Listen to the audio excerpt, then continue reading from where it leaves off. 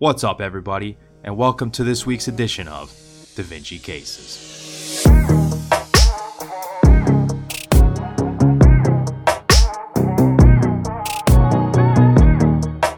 Alright, so the way this works is we've got a clinical case followed by a board-style question. So we're going to go through the question stem, point out the relevant clinical findings, take a look at the question and the answer choices, and then kind of divert for a minute and go through the relevant concepts to answering the question. Then we'll come back and apply those concepts that we went over to answering the question. So for this case, we have a 71-year-old man, and he's presenting to the primary care physician's office with intermittent hemoptysis, so coughing up blood. You always want to take this seriously. It has a pretty long differential, but some main things you want to be thinking about are lung cancer, sarcoidosis is something you'd want to be thinking about, autoimmune disorders, infections, specifically fungal, or depending on what part of the world they're coming from, TB can cause hemoptysis. Then some other rare things are bleeding disorders, vascular malformations, so like AVMs, that's of interest to the interventional radiologists out there because we can embolize these, which is pretty cool. And then obviously trauma can cause it. Trauma to the chest, the lungs can cause hemoptysis as well. Probably not going to see a trauma coming into an outpatient office, but definitely always want to keep that in mind. Okay, so he has intermittent hemoptysis. He's also been experiencing fatigue, generalized weakness, and abdominal pain, and these have all been occurring for about 1 month. So these are not super acute where they've been happening in the last few hours, the last day, but they're not something that's super chronic either. So it's kind of been happening over a, relatively new over a 1 month period. So with these symptoms, fatigue, generalized weakness, definitely you could see that with malignancy. You definitely could also see it with autoimmune. Could see it with an infection as well. So they're not too specific. These are called non-specific symptoms for a reason. Abdominal pain, again, could be something completely different. He could have something else going on, or it could be related. We just have to read on and see. So he denies chest pain. You definitely would want to rule out or not be as suspicious for cardiac. You can never obviously someone with abdominal pain can be cardiac, but especially with a question like this, chest pain kind of decreases your suspicion that it's cardiac, unless you see something else that points contrary. Shortness of breath as well. So he denies shortness of breath, denies chest pain, denies shortness of breath. So shortness of breath, typically you'd see that with a COPD picture. You could also see it with a pneumoconiosis. So those would be less likely. Doesn't entirely rule them out. Probably need imaging to fully rule those out, but it's kind of lower. It makes it less suspicious, especially in a question scenario like this. And then he also denies nausea and vomiting. So nausea and vomiting, obviously also non-specific. Obviously, an acute infection or something like that, something going on in the abdomen. So you just have to take that at face value. So his wife relates that he has had frequent episodes of confusion over the past month as well. So confusion, if you're already suspicious for malignancy, that also can make you concerned for possibly brain mets. You definitely want to think about that as well. The other thing you could think about with that can cause confusion, weakness, fatigue is hypercalcemia. High levels of calcium. So either so you could have primary hyperparathyroidism with an elevated parathyroid hormone. The other thing you could think about is, maybe the patient's just consuming a high amount of calcium, or there are certain tumors that secrete what's called parathyroid hormone related peptide as well. So you want to keep those in mind as well. Physical exam is remarkable for 4 out of 5 muscle weakness. So he's got some weakness. And then 1+ reflexes. So he's got diminished reflexes in all 4 extremities. So he's got 4 out of 5 muscle weakness and 1+ reflexes in all 4 extremities. So he's got weakness, which corresponds to what he's feeling symptoms-wise, and then his reflexes are diminished. His past medical history is notable for hypertension and hyperlipidemia, so cardiac risk factors. His medications include amlodipine and atorvastatin. So his amlodipine for his blood pressure, atorvastatins for his hyperlipidemia. You can always think about it, medications as well. These aren't the typical side effect. Amlodipine often causes swelling. Atorvastatin can cause some muscle pain, but it's kind of lower. You have to consider the whole picture here. It's not the only thing. And it's not like he just started it and now he's having this muscle pain. So not as likely. He has smoked 2 packs of cigarettes per day for 50 years. That's definitely relevant, especially in hemoptysis. Older guy, 50 years, so significant smoking history. Definitely want to be thinking about lung cancer. This is probably a guy who should be getting a CT scan if he hasn't already in his past medical history. Significant smoking history, hemoptysis, he may have just bought himself a CT. You would probably do a chest x-ray in the interim, but probably going to end up getting a CT in this guy. He drinks 3 beers per day, so he's got a pretty significant alcohol use as well. He worked as an insurance salesman for 45 years. So that's important because remember I was talking up here about pneumoconiosis. So if they had said he'd worked, in a shipyard, or if he had worked as a coal miner for 45 years, that would be more relevant. You'd be thinking of more of a pneumoconiosis type picture potentially. So insurance salesman, he's in an office, maybe he's traveling a little bit, but he's not having any of the classic exposures for a pneumoconiosis that you would think of. So here you go. He's got the chest CT. It shows a hilar mass, which means that it's around the hilum of the lung where the trachea and the vessels and nerves are either entering or exiting the lung, the hilum, so it's a more central lesion. The hilar mass arising from the left primary bronchus. So there you go. So it's coming from the bronchus itself. A biopsy of this mass is done and it is shown in the image below.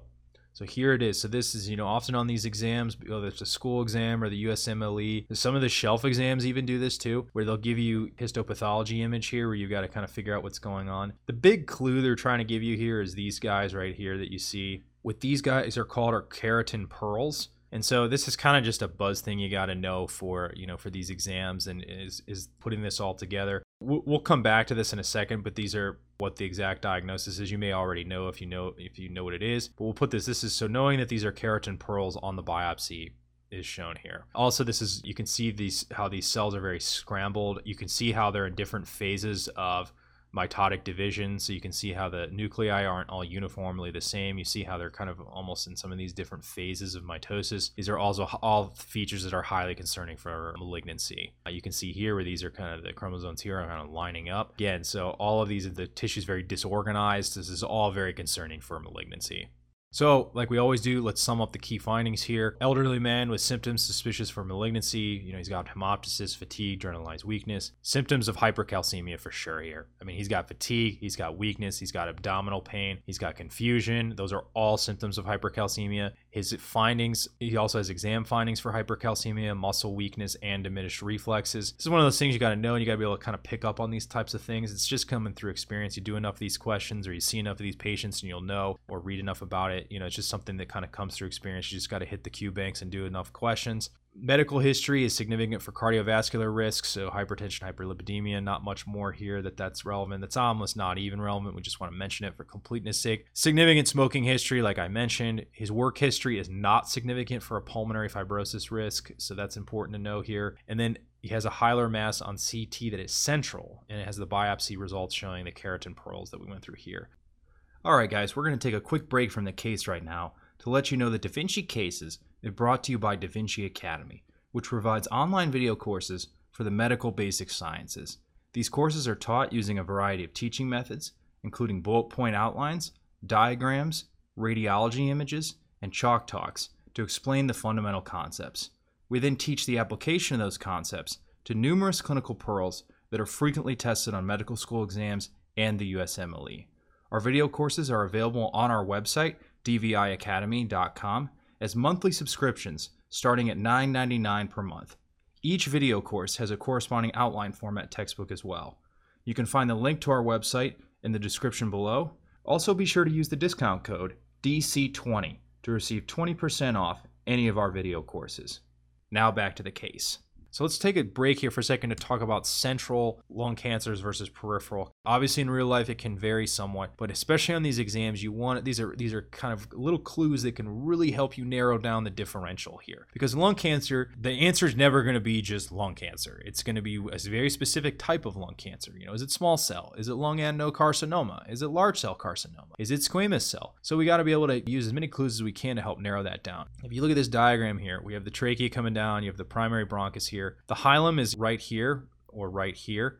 So our mass in this patient right here is in this portion here in the hilum coming off the left primary bronchus. And remember, you have vessels coming in and out here, arteries, veins, you have nerves. This is kind of the entry point and exit point of the lung. And it's not the same thing on this side. This is a central lesion. So it's in the center here. A central lesion could be here or here or here versus a peripheral lesion, which is out here. So for central lung cancers, you want to think about small cell carcinoma and squamous cell carcinoma. So those are the two right there. So we've kind of already, if you go off of the location, again, you want to consider the whole picture, obviously, as always, but you're kind of very suspicious for these two right here. And just for completeness sake, Peripherally, you want to be thinking about if it was a peripheral tumor, like a subpleural lesion where it's just below the pleura, is adenocarcinoma and large cell carcinoma.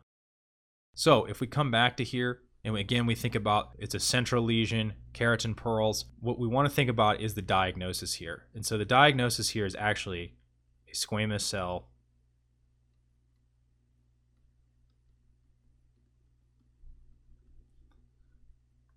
carcinoma. And the way we know that is it's central, is significant smoking history. Not all lung cancer is directly related to smoking. There's a significant percentage of adenocarcinoma that are non-smokers. And then the big thing that gives this away is the keratin pearls. So you put all of these together, most likely squamous cell carcinoma. A small cell is more, they has these kind of small dark blue cells that you'll see, and they're very numerous and clustered together, and that's what you'd more so see on a biopsy. And so that's helped. The biopsy here is really kind of the defining, that's why we do the biopsy.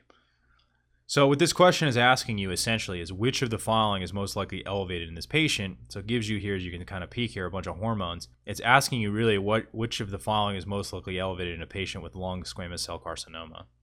So this first answer choice here, adrenocorticotropic hormone, that's ACTH.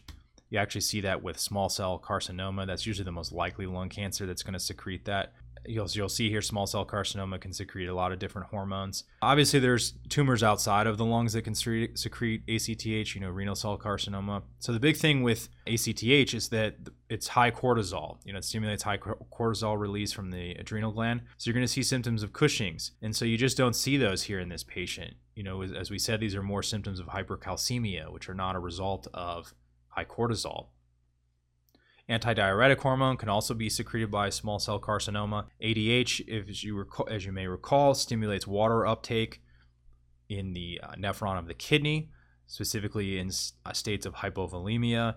And then you also see it in states where the serum osmolarity is increased as well. And again, you just don't see the symptoms of that. You'd see symptoms of volume overload. SIADH is the name of the syndrome you would see, and you just don't see the symptoms of that here. Norepinephrine, which is obviously a catecholamine, and you see symptoms as a result of that: increased heart rate, increased blood pressure, headaches. Those are secreted by a tumor called a pheochromocytoma, which is a tumor found in the adrenal gland. And again, you just don't have those symptoms here where, they have unexplained hypertension. He has a known history of hypertension. This is usually, like your 35-year-old who's a marathon runner and they're still, their blood pressure is 160 over 90 and you can't really figure out why. That's kind of the classic scenario you would see for that. So norepinephrine would not be increased in this patient. Antibodies against presynaptic calcium channels. This is pretty rare, but the different tests like to ask about this because this is also secreted by small cell carcinoma, and this is called Lambert-Eaton syndrome. This causes significant muscle weakness because it's specifically in the channels that affect, in the synapses that affect stimulation of muscles. So you see significant muscle weakness. So this is something else you can see. It's really these antibodies, and they attack these channels. It's almost like an autoimmune type of effect. Parathyroid hormone related peptide, I mentioned this, it acts like parathyroid hormone, so it's going to stimulate increased calcium.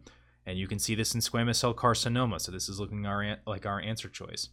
For completeness sake, beta human chorionic gonadotropin, or beta HCG, which is also tested in pregnancy tests. You see this in large cell carcinoma of the lung, actually. You can also obviously see it in germ cell tumors and other tumors outside of the lungs as well, but large cell carcinoma of the lung, you can definitely see it. So that's the good thing to keep in mind. You will not see it typically in squamous cell carcinoma. So to summarize, this is a patient with a squamous cell carcinoma of the lung that is secreting parathyroid hormone related peptide that is causing symptomatic hypercalcemia. All right, that's all I have for you this time. Be sure to check out all the Da Vinci Cases videos available on our YouTube channel and our website, dviacademy.com. The PDF notes for every Da Vinci Cases is also available on our website. Also be sure to check out our podcast, The Da Vinci Hour, where we interview attendings and residents across medicine to learn more about their experiences, their specialties, and to get their insights on navigating a career in medicine. You can find the Da Vinci Hour podcast on our website or any platform where podcasts are found. Lastly, you can find all of our video courses and corresponding outline format books on our website.